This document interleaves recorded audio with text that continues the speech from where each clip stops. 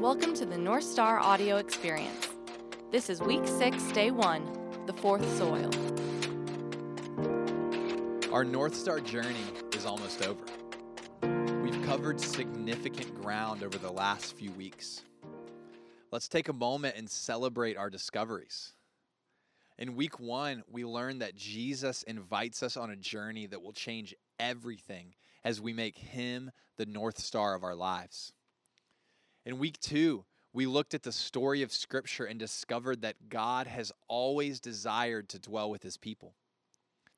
In week 3, we studied 3 threats to our spiritual growth: a hard heart, trials, and distractions. In weeks 4 and 5, we found out that God is far more committed to us than we are to Him. He saved us through the gospel, empowered us through the Spirit, and gave us a new identity in Christ. And finally, we have implemented 5 practices of Jesus.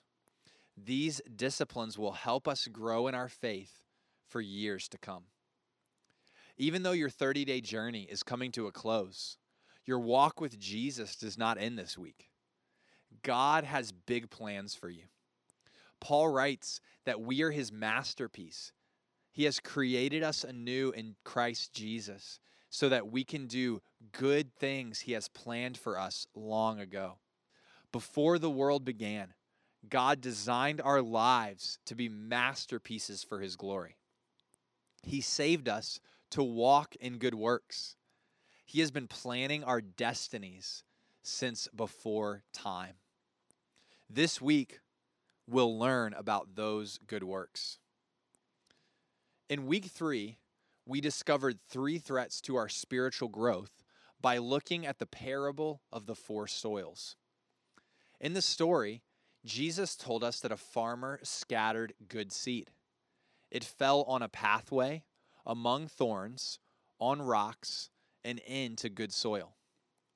You may have noticed that in week 3, we only discussed the first 3 soils. This week, we'll learn about the seed which fell into the final good soil. Here's what Jesus said when He taught about the 4th soil. The seed that fell on good soil represents those who hear and accept God's word and produce a harvest of 30, 60, or even 100 times as much as had been planted. In a world of hard hearts, trials, and distractions, God wants us to produce exponential fruit for His kingdom. So how do we become good soil? How do we produce 30, 60, or 100-fold harvests with our lives? Let's examine another of Jesus' famous farming metaphors to understand how we become good soil. On the night He was betrayed, Jesus walked with His disciples through Jerusalem to the Garden of Gethsemane. Along the way, He told a story about a vine and its branches.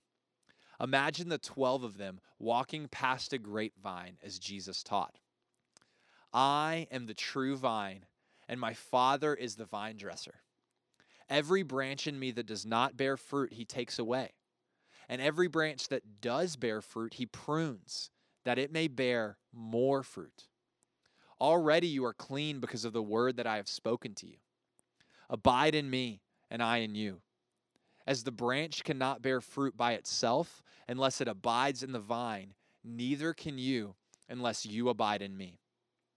I am the vine, you are the branches.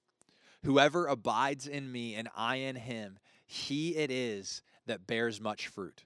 For apart from me, you can do nothing. Let's look at 3 keys from this text. First, Jesus is the source of life for Christians.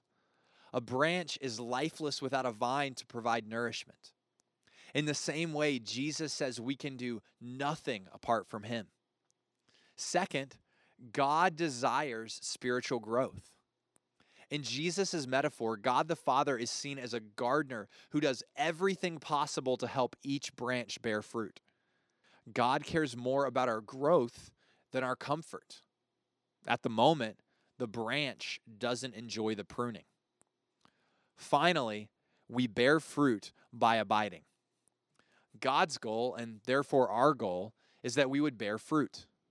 But God doesn't ask us to grunt or force our way towards fruit. A synonym for abide is remain. In other words, stay. Don't move. Treasure and cultivate your relationship with Jesus.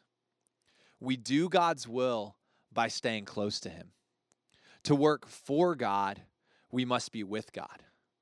God's commands are empowered by His presence. Let's review. In His parable of the four soils, Jesus defined bearing fruit as producing a harvest of 30, 60, or 100-fold. And He said that in order to do that, we must be good soil. In His teaching on the vine and the branches, He says bearing fruit is abiding. So bear fruit equals good soil, and bear fruit equals abide. Therefore, we must conclude that to be good soil, we abide in Jesus. Tomorrow, we'll learn more about how to abide by being with Jesus.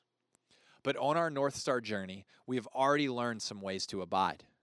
We've discovered that the Holy Spirit empowers us, and our new identity emboldens us to abide in Christ.